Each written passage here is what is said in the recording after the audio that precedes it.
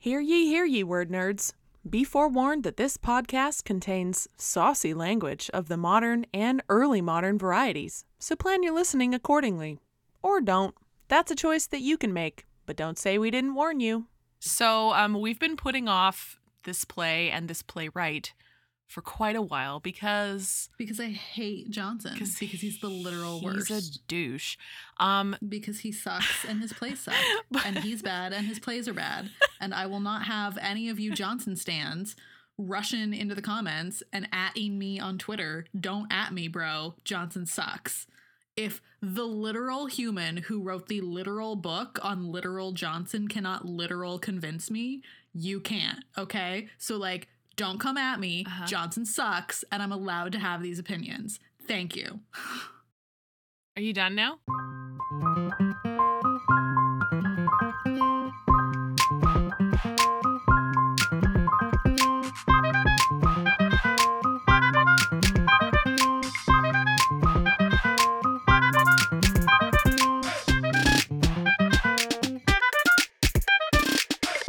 Welcome to the Hurly Burly Shakespeare Show. We are your hosts, Jess Hamlet and Aubrey Whitlock. And together we are Whamlet. And this week we're talking about Ben Jonson's The Alchemist. I don't know why I sang it that way, but I did. Most weeks what we do here on the show is we discuss a different play by our favorite guy, William Torkelton Shakespeare? You wrote it, man. On there. You absolutely did. 100p you did, because I copied and pasted this over from the Duchess thing. And I copied and pasted that from something else. Yeah, well, I didn't do this shell, so this is not, I didn't do great. That. Anyway, so we discuss plays here. Sometimes they're at a 101 level, and even when it's not Shakespeare but it's Jonson, we're still gonna help you out at our 101 level.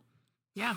It's introductory stuff. It's everything you need to know to have a general understanding of the play and its major themes and other cool stuff like our opinions that you're gonna get literally nowhere else. Great.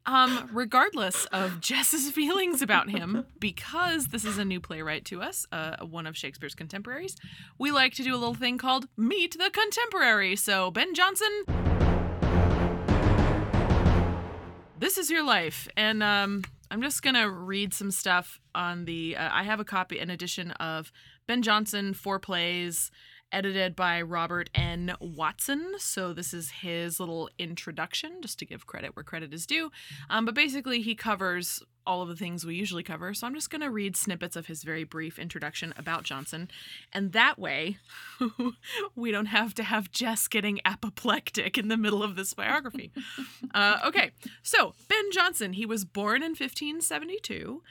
He was, quote, a passionate man with no apparent interest in love, a working-class child who became an exemplar of high court culture, a decorous classicist given to extreme drunkenness and murderous violence, a self-proclaimed stoic driven by appetites for praise and pleasure, and a dedicated social climber who repeatedly sabotaged his own advancement. He was a moralistic writer who always seemed to side with his rogues, a genius of comic drama who repeatedly withdrew bitterly from the theater.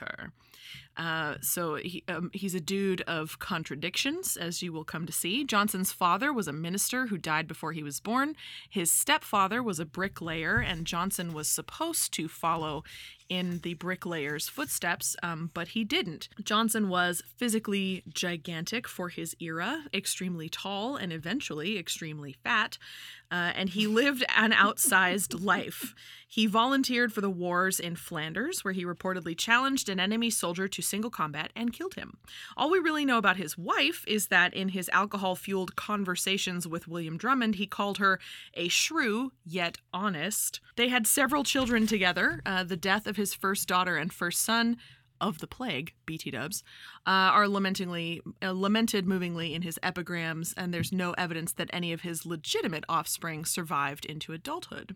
By 1597, he was acting and writing in the nascent theater industry and heading for jail. He played the lead in Thomas Kyd's The Spanish Tragedy and was called one of England's best tragic playwrights. Though neither Jonson nor anyone preserved any of the plays on which that judgment was based, which is weird for Jonson because he liked all that praise and liked to commemorate it. In August of 1597, he was imprisoned for his part in finishing a satiric play, now a lost play, called The Isle of Dogs. The next year, within a few days of the opening performance of his hit comedy Every Man in His Humor, with William Shakespeare in the cast, Jonson killed another fellow actor in a duel. Yeah, he did. Fortunately, it was not Shakespeare. It was some other poor, hapless actor. Jonson escaped execution by claiming to be a clergyman because any person able to read Latin could claim exemption as a clergyman, but he had his thumb branded and his belongings were confiscated. And to make things worse, while he was in jail, he announced his conversion to Catholicism, which was then essentially illegal. Upon his release from prison, Jonson channeled his pugnacity into scholarly arrogance, launching a prolonged literary and sometimes physical brawl, now hyperbolically known as the War of the Theaters, which is actually referenced in his play Volpone. And we've talked briefly, I think, about the War of the Theaters before. Jonson used his literary skills and scholarly reputation to gain the patronage of powerful aristocrats whom he followed to their country houses, leaving his own family back in London at the risk of plague, which killed his first son. After the notorious gunpowder plot was thwarted, Jonson was discovered to have dined with the main conspirators only a few nights before they attempted to blow up England's monarch and parliament. Jonson emerged from that dark period to write a series of great and popular comedies, including Volpone, Epicene, The Alchemist, and Bartholomew Fair, as well as the best of his surviving tragedies, Sejanus His Fall, based on Roman ancient history, and a number of his lyric poems. He became King James's leading author of masques, and he was prolific in his masque writing, elaborately produced ceremonial allegories designed to instruct and flatter the high-ranking persons who watched and often performed them. Jonson's theatrical achievements were often social liabilities as well, because he was a dick. Along with the instances already mentioned, the early play Poetaster, the mid-career Sejanus, and Epicene, and the late Devil is an Ass each landed him in trouble with the authorities and sometimes in jail. Jonson's lifelong struggle to construct and project a dignified self through his literary art culminated in the 1616 folio of his works. That's right, ladies and gentlemen, Ben Jonson compiled a collection of his own works and had them published himself. This is why he's often referred to as like the first author. Yeah. Because he was so involved in the publishing of his works and really cared about the way it was presented and preserved for the world. And he was made fun of a lot for that. Like a lot. By me included. Yeah. But fired in 1628 destroyed his books. Sorry, in 1623 destroyed his books and his unpublished works. He started having strokes in the late 1620s that rendered him eventually a paraplegic, and he died in 1637. Interestingly, his grave in Westminster Abbey is a diamond-shaped stone that says only "O rare Ben Jonson," a stone so small that it seems to confirm the rumor that this giant was buried vertically.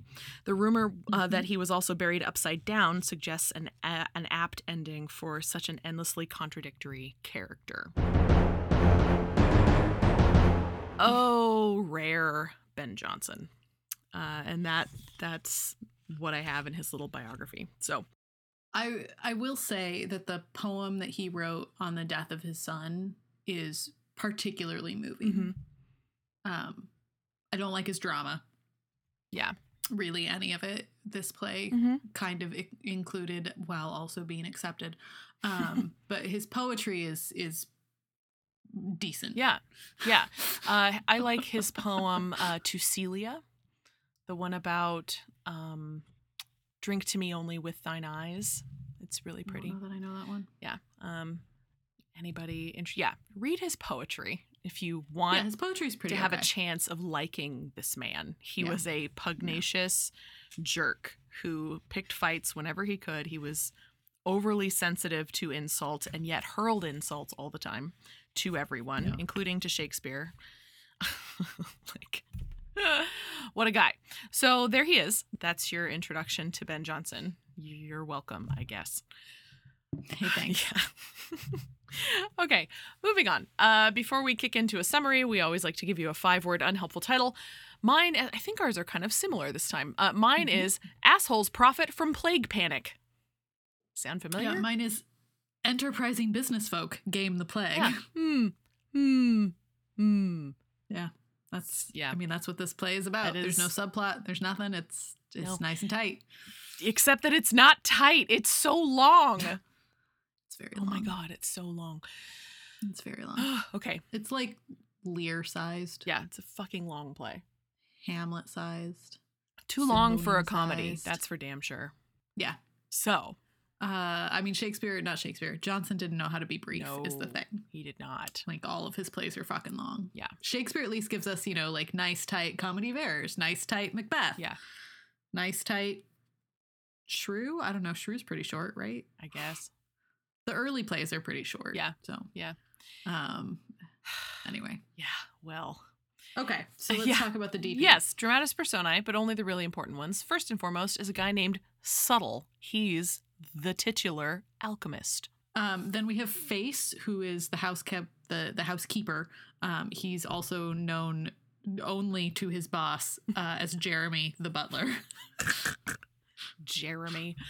Okay, then we have Doll Common, who's their colleague. In the neighborhood, we have Dapper. He's a clerk. And then we have Drugger, a tobacco salesman. The person who owns the house where all of this action takes place is named Lovewit. He's Face's employer.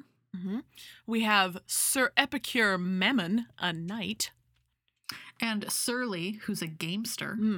And Tribulation Wholesome, an Anabaptist pastor. Just like the best name. It's pretty funny.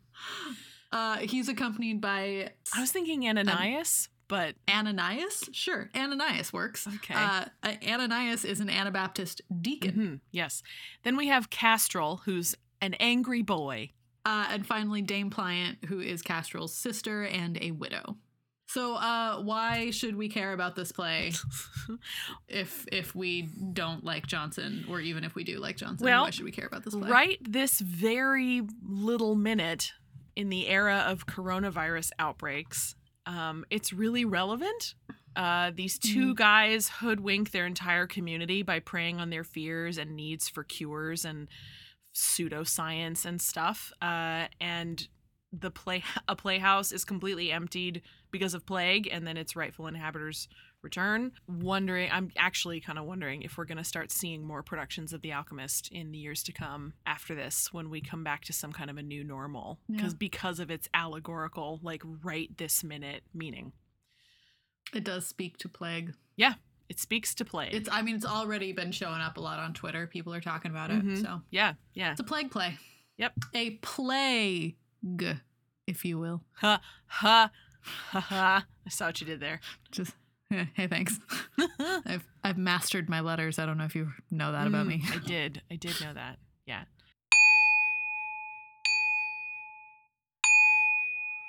All right. Great. Okay. All right. It's summary time.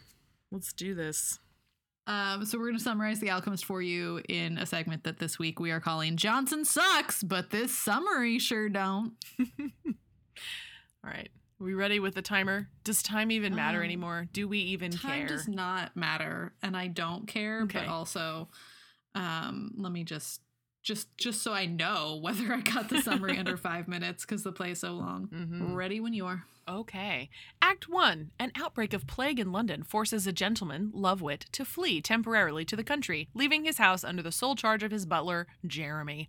Jeremy takes this opportunity to use the house as the headquarters for scamming his neighbors. He transforms himself into Captain Face and enlists the aid of Subtle, a fellow conman, and Doll Common, a prostitute. The play opens with a violent argument between Subtle and Face over splitting the profits that are coming in. Face threatens to have an an unflattering engraving made of Subtle, Doll breaks the pair apart and reasons with them that they must work as a team if they are to succeed. Their first customer is Dapper, a lawyer's clerk, who wishes Subtle to use his supposed necromantic skills to summon a spirit to help with his gambling. The trio suggests that Dapper may win favor with the Fairy Queen, but he must subject himself to humiliating rituals in order for her to help him. Their second mark is Drugger, a tobacconist who wants to establish a profitable business. Next up comes a wealthy nobleman, Sir Epicure Mammon, who expresses the desire to gain himself the Philosopher's Stone, which he believes will bring him huge material and spiritual wealth. He is accompanied by Surly, who doesn't believe in alchemy at all. Mammon is promised the Philosopher's Stone and promised that it will turn all base metal into gold because that's what it's supposed to do. Surly, however, suspects Subtle of being a thief. Mammon accidentally sees Doll and is told that she is a lord's sister who is suffering from madness. Subtle manufactures an argument with how did we say that? Ananias? Ananias, there it is, Ananias, who is an Anabaptist, and tells Ananias that he should come back later with a more senior member of his sect. Drugger returns and is given false and ludicrous advice about setting up his shop. He also brings news that a rich young widow, Dame Pliant, and her brother, Castrol, have arrived in London. Both Subtle and Face, in their greed and ambition, seek out to win the widow. Act 3, Ananias returns with his pastor, Tribulation Wholesome, and they agree to pay for goods to be transmuted into gold. These are, in fact, Mammon's goods. Dapper returns and is promised that he shall meet with the Fairy Queen soon. Drugger brings Castrol, who, on being told that Subtle is a skilled matchmaker, rushes to fetch his sister. Drugger is given to understand that the appropriate payment might secure his marriage to the widow. Dapper is blindfolded and subjected to fairy humiliations, but on the reappearance of Mammon, he is gagged and hastily thrust into the privy. In Act 4, Mammon is introduced to Doll. He's been told that Doll is a nobleman's sister who has gone mad, but he is not put off and pays her extravagant compliments. Castrol and his sister come back. Castrol is given a lesson in quarreling, and the widow captivates both Face and Subtle. They bicker over who is to have her. Surly returns, disguised as a Spanish nobleman for reasons. Face and Subtle believe that the Spaniard speaks no English, and they insult him. They also believe that he has come for a woman, but Doll is elsewhere in the building with Mammon, so Face has the idea of using Dame Pliant. She is reluctant to become a Spanish countess, but is vigorously persuaded by her brother to go off with Surly. The tricksters need to get rid of Mammon. Doll fakes a fit, and there is an explosion from the laboratory. In addition, the lady's furious brother is hunting for Mammon, who leaves. Surly reveals his true identity to Dame Pliant and hopes that she will look on him favorably as a consequence. Surly reveals his true identity to Face and Subtle and denounces them. In quick succession, Castrol, Dugger, and Ananias return and are set on Surly, who retreats. Drugger is told to go and find a Spanish costume if he is to have a chance of claiming the widow. Doll brings news that the master of the house has returned. Act 5. Lovewit's neighbors tell him that the house has had many visitors during his absence. Face is now the plausible Jeremy again and denies this accusation. He has kept the house locked up because of the plague. Surly, Mammon, Castrol, and the Anabaptists return. There is a cry from the privy. Dapper has chewed through his gag. Jeremy can no longer maintain this fiction. He promises Lovewit that if he pardons him, he will help him obtain himself a rich widow, Dame Pliant. Dapper meets the Fairy Queen and departs happily. Drugger delivers the Spanish costume and is sent to find a parson. Face tells Subtle and Doll that he has confessed to Lovewit and that the officers are on their way. Subtle and Doll have to flee empty-handed. The victims come back again. Lovewit has married the widow and claimed Mammon's goods. Surly and Mammon depart disconsolately. The Anabaptists and Drugger are summarily dismissed. Castrol accepts his sister's marriage to Lovewit. Lovewit pays tribute to the ingenuity of his servant, and Face asks for the audience's forgiveness. The end. Boom. Yikes. Under 5 minutes. Yeah. Nice and tight summary. Good job. Yeah. Good job. I like this play. You know, the first time I read it, I was like, "Oh, this is actually kind of funny. I'm here for this." It's a sort of a tepid endorsement is about all I can summon up for. You're like, well, it's not a complete dumpster fire. That's what we can say about it. No. I'm wondering. It's time for a taste of text. in which we read a small but crucial scene from the play to give you a little bit of its flavor. I'm wondering, Jess, if we shouldn't just read like the first, I don't know, 20 lines or so of Act 1, Scene 1, like the opening fight between Face and Subtle. Yeah, and there's also Doll, so one of us needs to also take on Doll. Right. I mean, how far do you want to go? To By Your Means, Dr. Dog, or? Yeah, like the first 20 lines should be fine. Dr. Dog. Yeah, let's stop there. Okay. Well, then I will be Face. Okay.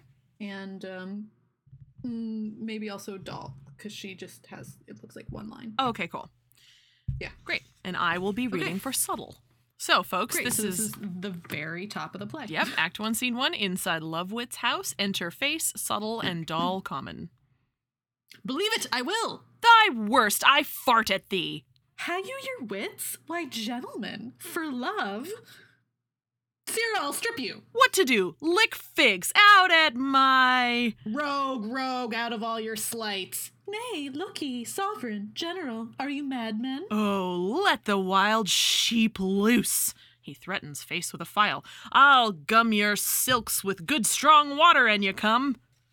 Will you have the neighbors hear you? Will you betray all? Hark, I hear somebody. Sirrah! I shall mar all that the tailor has made if you approach. You most notorious whelp, you insolent slave, dare you do this? Yes, Faith, yes, Faith. Why, who am I, my mongrel? Who am I? I'll tell you, since you know not yourself. Speak lower, rogue. Yes, you were once, times not long past, the good, honest, plain, livery 3-pound thrum that kept your master worship's house here in the Friars for the vacations. Will you be so loud? Since by my means translated suburb captain. By your means, Dr. Dog. So, that's the opening brawl between the boys, Face and Subtle. So, there that is. I do like I fart at thee. It's kind of great. It's very good. It's very reminiscent of Monty Python's I fart in your general direction. Yeah. I mean, I would argue that Monty Python is reminiscent of this. Sure. Because this came first. Fine. Because chronology. By a long shot. But, you know. Yes. All right. Well, how about I tell you some shit? Yeah, I please guess. do. Okay. Yes. So the play takes place more or less in real time at midday on November 1st, 1610, which was a Thursday. 1 hour passes between 2:05 and 3:02, and 3:04 takes place at 1 p.m. So that sort of puts you in the general time frame of the day. The play is mostly in blank verse, which is kind of unusual for Jonson. Most of his plays are really prose heavy. Volpone is also blank verse, but Be Fair is super prosy. And Epicene is also super prosy, and those are all of the Jonson plays that I've read. So I guess maybe all of the rest of his plays are in blank verse, and I have a misinformed idea of what his plays are. Anyway, that's neither here nor there. So the play premiered in 1610 at the Blackfriars and was probably also performed at the Globe. The cast included Richard Burbage, Robert Armin, John Hemmings, and Henry Condell. Those are some names that our listeners might be familiar with. Some of the initial performances were reportedly hissed for reasons that I am not sure why, other than people didn't like it for reasons. It was performed at Whitehall for James I's court in late 1612 or early 1613, somewhere in there. The King's Men remounted the play between 1616 and 1619. This time around, we know that Richard Burbage played Subtle and Henry Condell played Surly, and they performed it at court again in 1623. Of all of the props needed for this play, the most prevalent one is money. The play needs, swords and keys and a handkerchief and some pieces of clothing and some trunks, but money is everywhere. There's a whole list that's been compiled by the Wiggins catalog, which I have talked about at length on this podcast. So here's the list. In 1-2, we need 4 angels, and then later 2 angels. In 1-3, we need a Portigue. I hope I'm saying that right.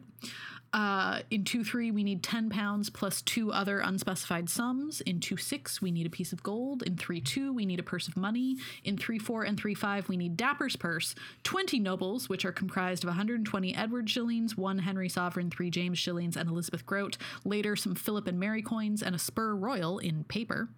In 4-1, we need an unspecified sum. And in 5-1, all of that previous money appears in a trunk. Probably. Wow. Yeah, so that's a lot of money, but also like WTF is all of that, because the only word that I said other than like gold, money, and purse and shillings that I understood was pound. So yeah. WTF is all of that money. An angel is a gold coin that was introduced by Edward IV in 1465. During James's reign, it was worth about 11 shillings. A Portugue is a Portuguese gold coin worth somewhere in the neighborhood of £4. It's the most worthy coin on this list, or the coin with the most worth, I suppose. Sure. A most noble, valuable? Yeah, that, thank you. Value. That's the word I'm looking for.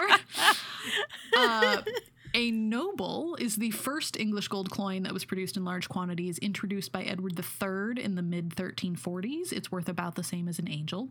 The Edward, Henry, James, Elizabeth coins are coins produced during their reigns with images stamped on them, pretty much.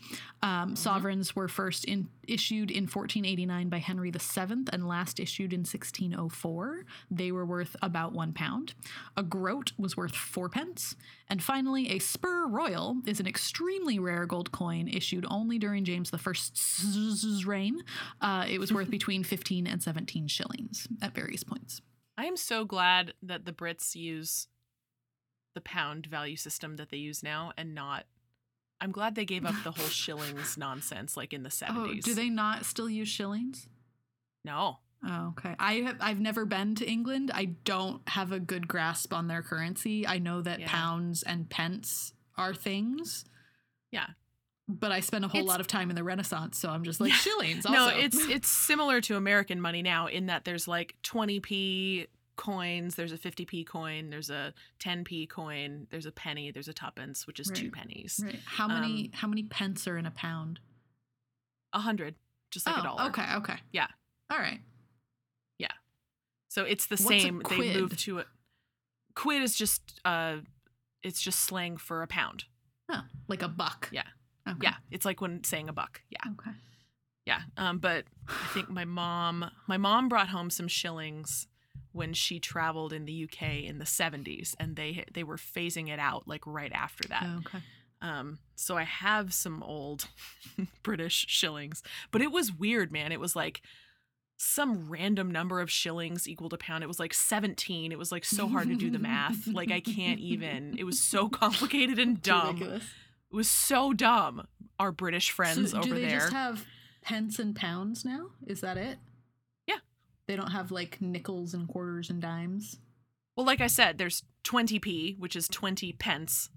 Oh, I see. 10p, which is 10 pence or 10 pennies. It was a dumb yeah, question. so like they're British coins, they have dimes. They have the equivalent of dimes and quarters and nickels and things like that. Yes. They also have this really fun thing called a tuppence, which is 2 pennies instead of 1, which I love. Yeah. But yes, it's the same, like 1 to 100. I mean, you want to talk about a worthless coin. A penny? A penny, yeah, but also like a 2-cent coin seems like why do you need that? For what possible reason could you need that?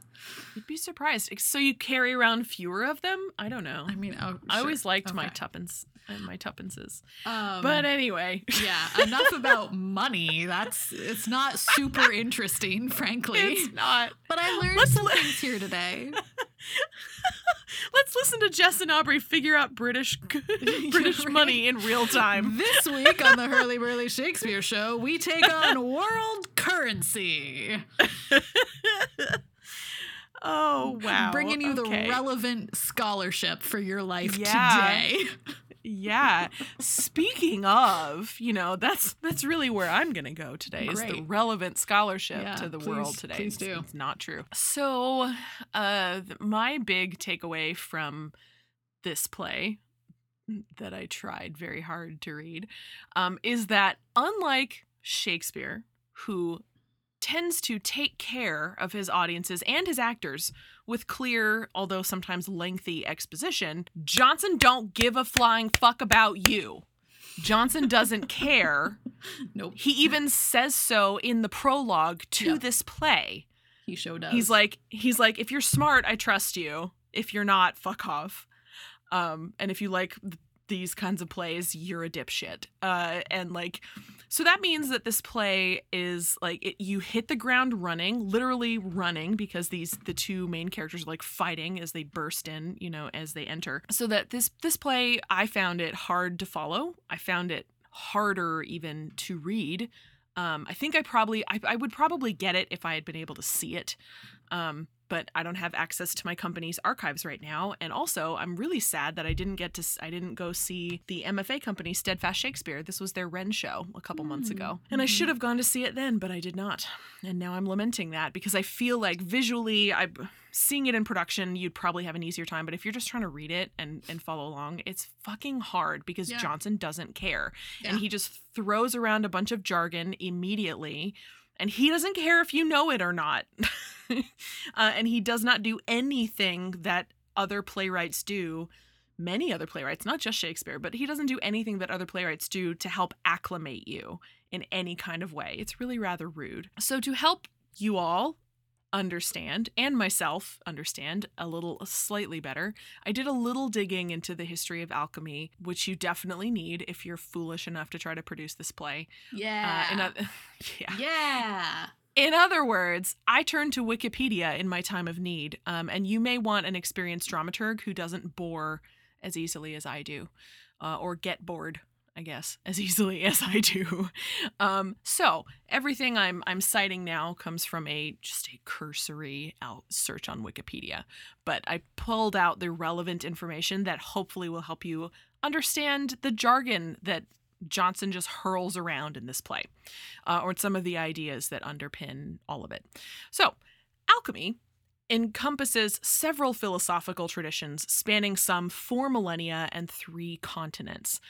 These traditions' general penchant for cryptic and symbolic language makes it hard to trace their mutual influences and quote-unquote genetic relationships. You can distinguish between at least 3 major strands, which appear to be largely independent, at least in their earlier stages, and those are Chinese alchemy, centered in China and its zone of cultural influence, Indian alchemy, centered on the Indian subcontinent, and Western alchemy, which occurred around the Mediterranean and whose center has shifted over millennia from Greco-Roman Egypt to the Islamic world and finally medieval Europe.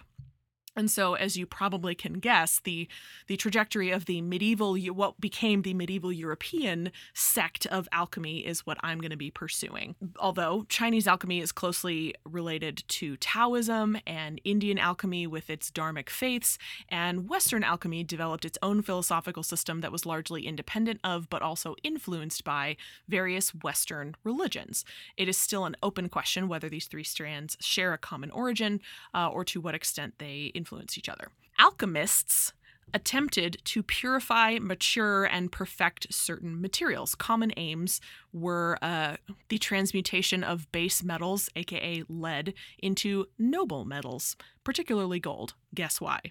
The creation of an elixir of immortality was also on the menu, as well as the creation of panaceas able to cure any disease, and the development of an alkahest, a universal solvent, which, like, slight footnote, modern science has kind of taken care of a lot of that stuff now. So really what these guys were searching for was science, like empirical science.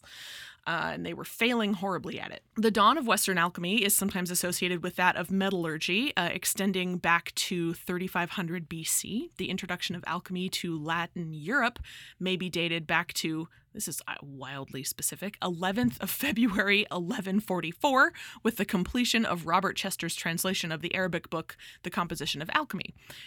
Which kind of makes sense. Okay, so during the Renaissance, Hermetic and Platonic foundations were restored to European alchemy. The dawn of medical, pharmaceutical, occult, and entrepreneurial branches of alchemy followed. And it's the entrepreneurial branch, I think, that this play takes root in, given the exploits of our main characters. So there are some influential dudes whose names you need to know in the Western branch of alchemy. So the esoteric systems developed that blended into alchemy into a broader occult hermeticism, fusing it with magic and astrology and Christian Kabbalah, was started mostly by this German guy named Heinrich Cornelius Agrippa, who lived in the early portion of the early modern period, 1486 to 1535.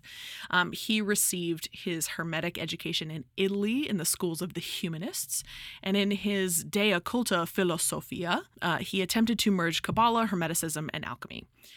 John Dee, whose name might be a little more familiar, lived during the time of Shakespeare. He lived from 1527 to 1608. He followed in Agrippa's occult tradition. He was better known for angel summoning and divination, and his role as an astrologer, cryptographer, and consultant to Queen Elizabeth I. His book, Monas Hieroglyphica, written in 1564, the year Shakespeare was born, was his most popular and influential work. His writing portrayed alchemy as a sort of terrestrial astronomy in line with Hermetic axiom, as above, so below. During the 17th century, a short-lived supernatural interpretation of alchemy became popular, including support by fellows of the Royal Society, Robert Boyle and Elias Ashmole. And if there is anybody out there who's a fan of the book series A Discovery of Witches, these names should sound very familiar to you. Proponents of the supernatural interpretation of alchemy believed that the Philosopher's Stone, which Jess mentioned before, might be used to summon and communicate with angels, as well as turn lead into gold, or really anything into gold. Entrepreneurial opportunities were common for the alchemists of Renaissance Europe, as you can imagine. Alchemists were contracted by the elite for practical purposes related to mining, medical services, and the production of chemicals, medicines, metals, and gemstones. Rudolph II, aka the Holy Roman Emperor in the late 16th century, famously received and sponsored various alchemists in his court at Prague, including John Dee and his associate Edward Kelly. King James I of England was among several other monarchs at this same time who contracted alchemists as well. Although most of these appointments were legitimate, the trend of pseudo-alchemical fraud continued through the Renaissance. So the TLDR of all of this is, in the eyes of a variety of esoteric and hermetic practitioners, alchemy is fundamentally spiritual. Transmutation of lead into gold is presented as an analogy for personal transmutation, purification, and perfection. Many high-ranking Christians, including Martin Luther, the founder of Lutheranism, and some popes at this time praised this sort of alchemy because of its consistency with biblical teachings, because they were taking it metaphorically, okay? Both the transmutation of common metals into gold and the universal panacea symbolized evolution from an imperfect, diseased, corruptible, and ephemeral state towards a perfect, healthy, incorruptible, everlasting state, right? Going from being a human basically to being an angel. So the Philosopher's Stone then represented a mystical key that would make all of this evolution possible. Applied to the alchemist himself, the twin goal symbolized his evolution from ignorant to enlightened, and the stone represented a hidden spiritual truth or power that would lead to that goal. Which is why this is not seen as witchcraft, even though it is just as bonkers as what women were accused of during this same time. Feel my eye roll, children. However, and this is me editorializing now, however, like most things, alchemy got corrupted by greedy assholes who literally wanted gold from nothing. And if there's one thing Ben Jonson understands, it's assholes. Also, synthesizing gold is literally doable now because science. Oh, the irony. And that, ladies and gentlemen, boys and girls, folks of all genders, that is my primer on alchemy. Woo! You're welcome. Love it. Learned some shit today. Yeah, I was trying, actually, when I started this search, I was trying to find, like, how to do the alchemy. But, like, that's just, that is way too esoteric for me. It's really complicated. It's really fucking complicated. Of alchemical science is like actual science. It's not for the layman. Like, no, you can't just. It is not. No. You gotta learn some shit. Yeah. So hopefully this gets you in the mind frame to go out and find that actual stuff for yourself, because Jonson does throw around a ton of those terms, like alchemical jargon terms, in this play.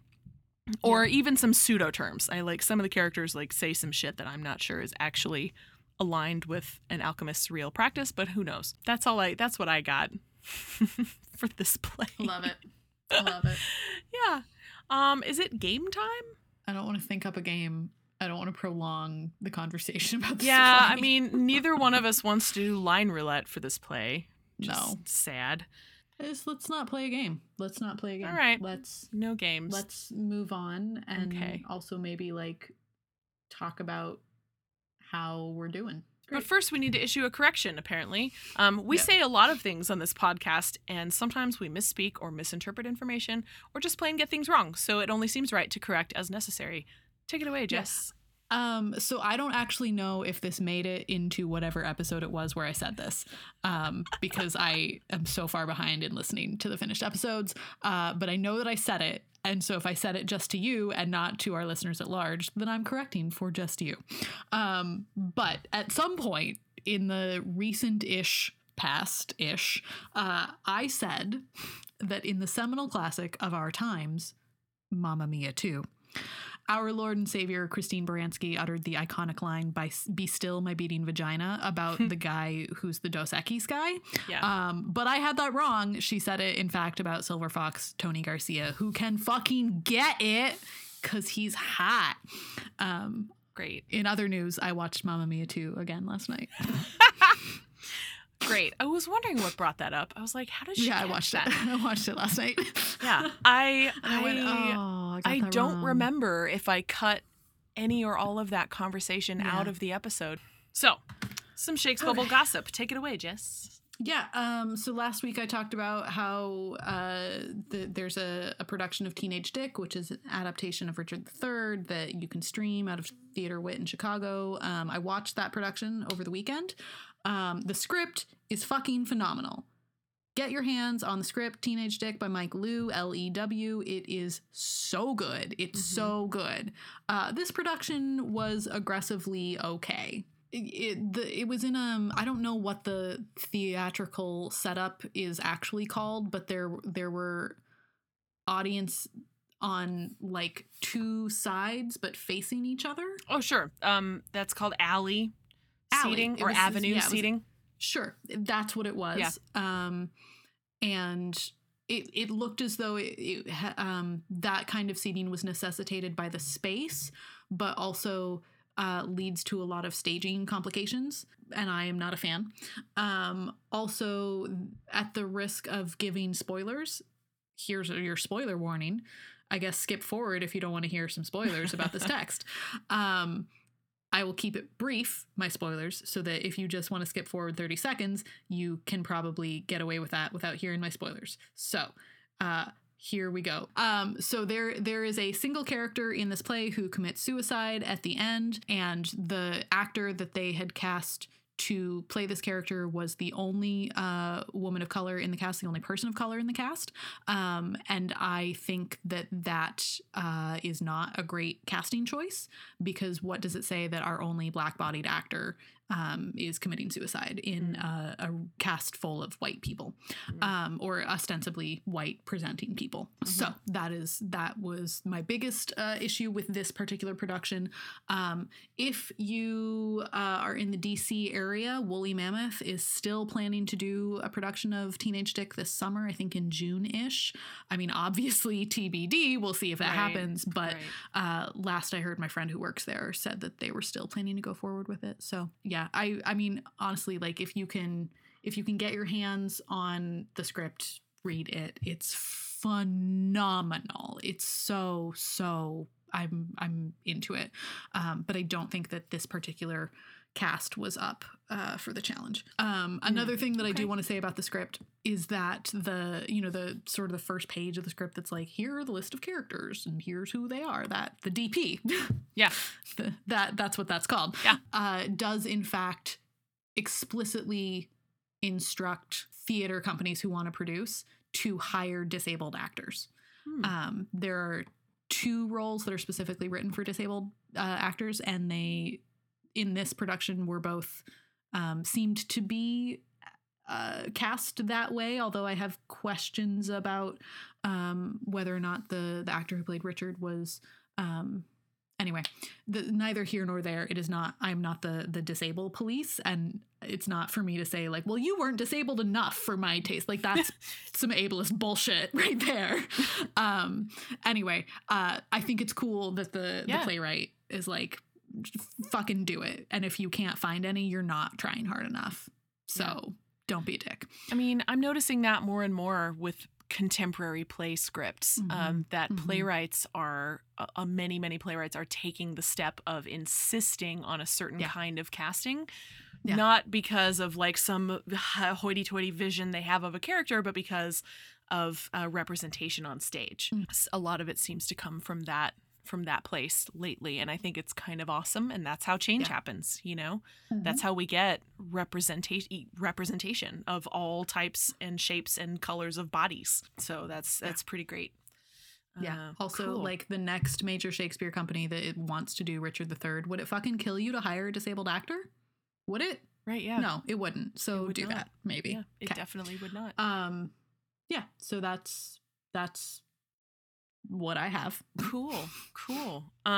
Okay, so one announcement near to my home front is that the American Shakespeare Center, like many regional theater companies these days, is piloting what we're calling Blurkfurs TV, which is Blackfriars. Well, the vowel's gone. I don't know why we did that, but I'm not in marketing.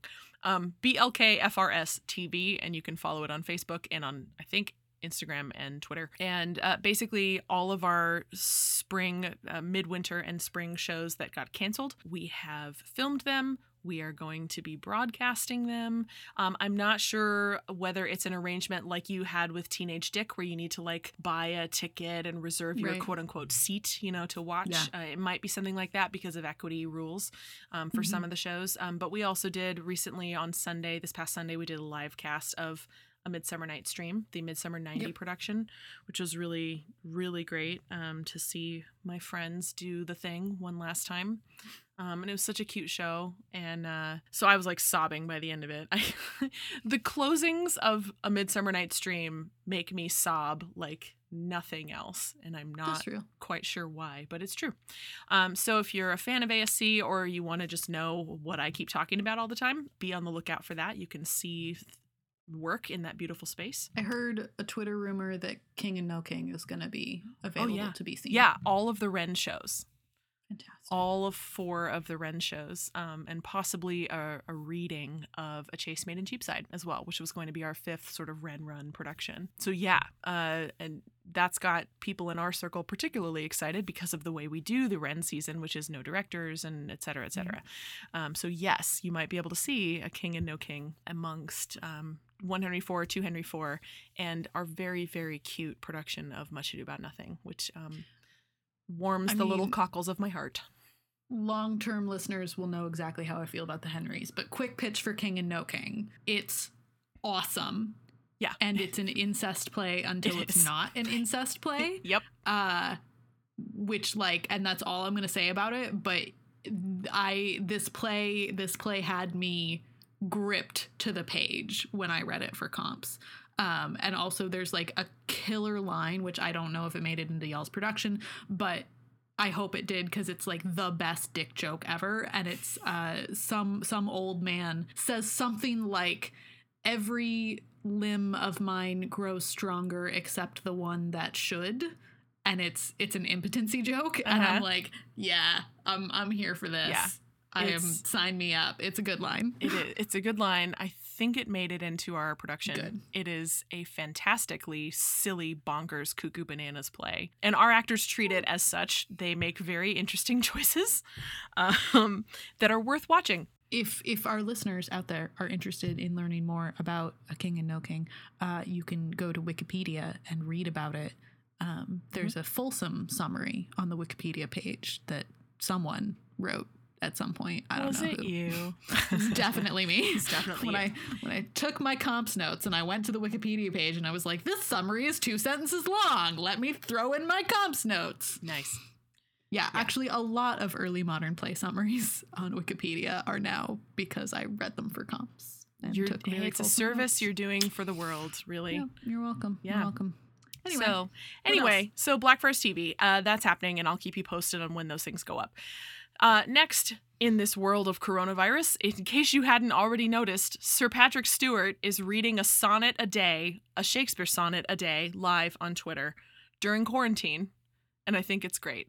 It's just... He's using the Folger editions. Is he? Of Okay. the sonnets also. P.S. Cool. Good for him. Interested. Yeah, and he does Folger's not seem interested to be in that. doing them in chronological order in any kind of way. think He's so. just reading what he likes. I think he Yeah. started with Sonnet 116 and is kind of going from there. But he is a gem among humans anyway, so like if you want to watch him read a sonnet, like that's out there on Twitter. This is sort of outside the realm of the ShakesBubble, but it is in the realm of theater, so I thought I would bring it up. Tony Award-winning playwright Terrence McNally died of complications from COVID-19 virus. He was 81 years old. Just a quote from Variety magazine, in case you're not familiar with his work. McNally's resume was notable for its range, barrier-breaking depictions of gay life, and interest in subjects such as middle-aged romance and opera considered taboo by commercial theater. He is among one of the first big names in the theater industry to fall victim to coronavirus, and a beloved figure. By all accounts, he was just a sweet and generous guy who had a very sort of up and down career. He wrote the book for Ragtime, the musical. So if you're into musical theater, Ragtime, he had his hand in that. But he also wrote, many plays in his own right. Like you might know his name, you might not, but this thing is real and it's taking people out. Yeah, so all that to segue into, how are you doing in this time of coronavirus, Jess? Did I see you tweet that you had gotten into some kind of summer program that you're excited about? Can you talk about it? Yeah. So the Folger runs, these educational programs all the time, even though now the Folger is closed for the renovation for 2-ish years. So the last program of the 1920 academic year is scheduled for July at Texas A&M. It's called Making Meaning. And it's focused on book production and the book trade and paleography and manuscript culture and that kind of thing. Which is going to be really useful for the dissertation chapter that I will write this summer. If it still happens, not my dissertation, right. That will happen, but if the program still happens, right. Which, anything could happen with that. But also 2 of my colleagues from Alabama got into that, and a friend from Mary Baldwin got into that. And it's just like if it happens, it's going to be a fucking party because it's just like me and all of my friends hanging out in Texas for a week, eating tacos. Like, awesome. I ain't mad at that. So anyway, if the virus lets us do things, then in the summer I'll be learning some shit about books. That's fun. And that seems like everything. And on that note, thank you so much for listening. We hope you leave the podcast more informed than when you started. Tune in next week. We're going to talk about the Duchess of Malfi. So, yeah, Malfi 101. Woo. Whaml it out. If you enjoyed our podcast, please tell your friends, rate us, leave us a review, and subscribe on Apple Podcasts or wherever you get your podcasts. For show notes and other fun stuff, visit our website at www.hurlyburlyshakespeareshow.com. Get in touch with us. Tell us what you're working on and thinking about. You can email us at holla@hurlyburlyshakespeareshow.com. You can also find us at hurlyburlyshakes on Instagram. Or hurlyburlyshake on Twitter. Hurly Burly Shakespeare Show is produced and edited by Aubrey Whitlock and Jess Hamlet. All opinions you heard are strictly our own and not affiliated with the institutions we represent. Yeah, I mean, one thing that, quarantine has done for me is that it is no bra season all the damn time. I haven't worn a bra in I weeks. may be in quarantine, but my boobs don't need to be. You know what I mean? Nope. Like, no boob jail for us. No more boob jail. It's kind of great.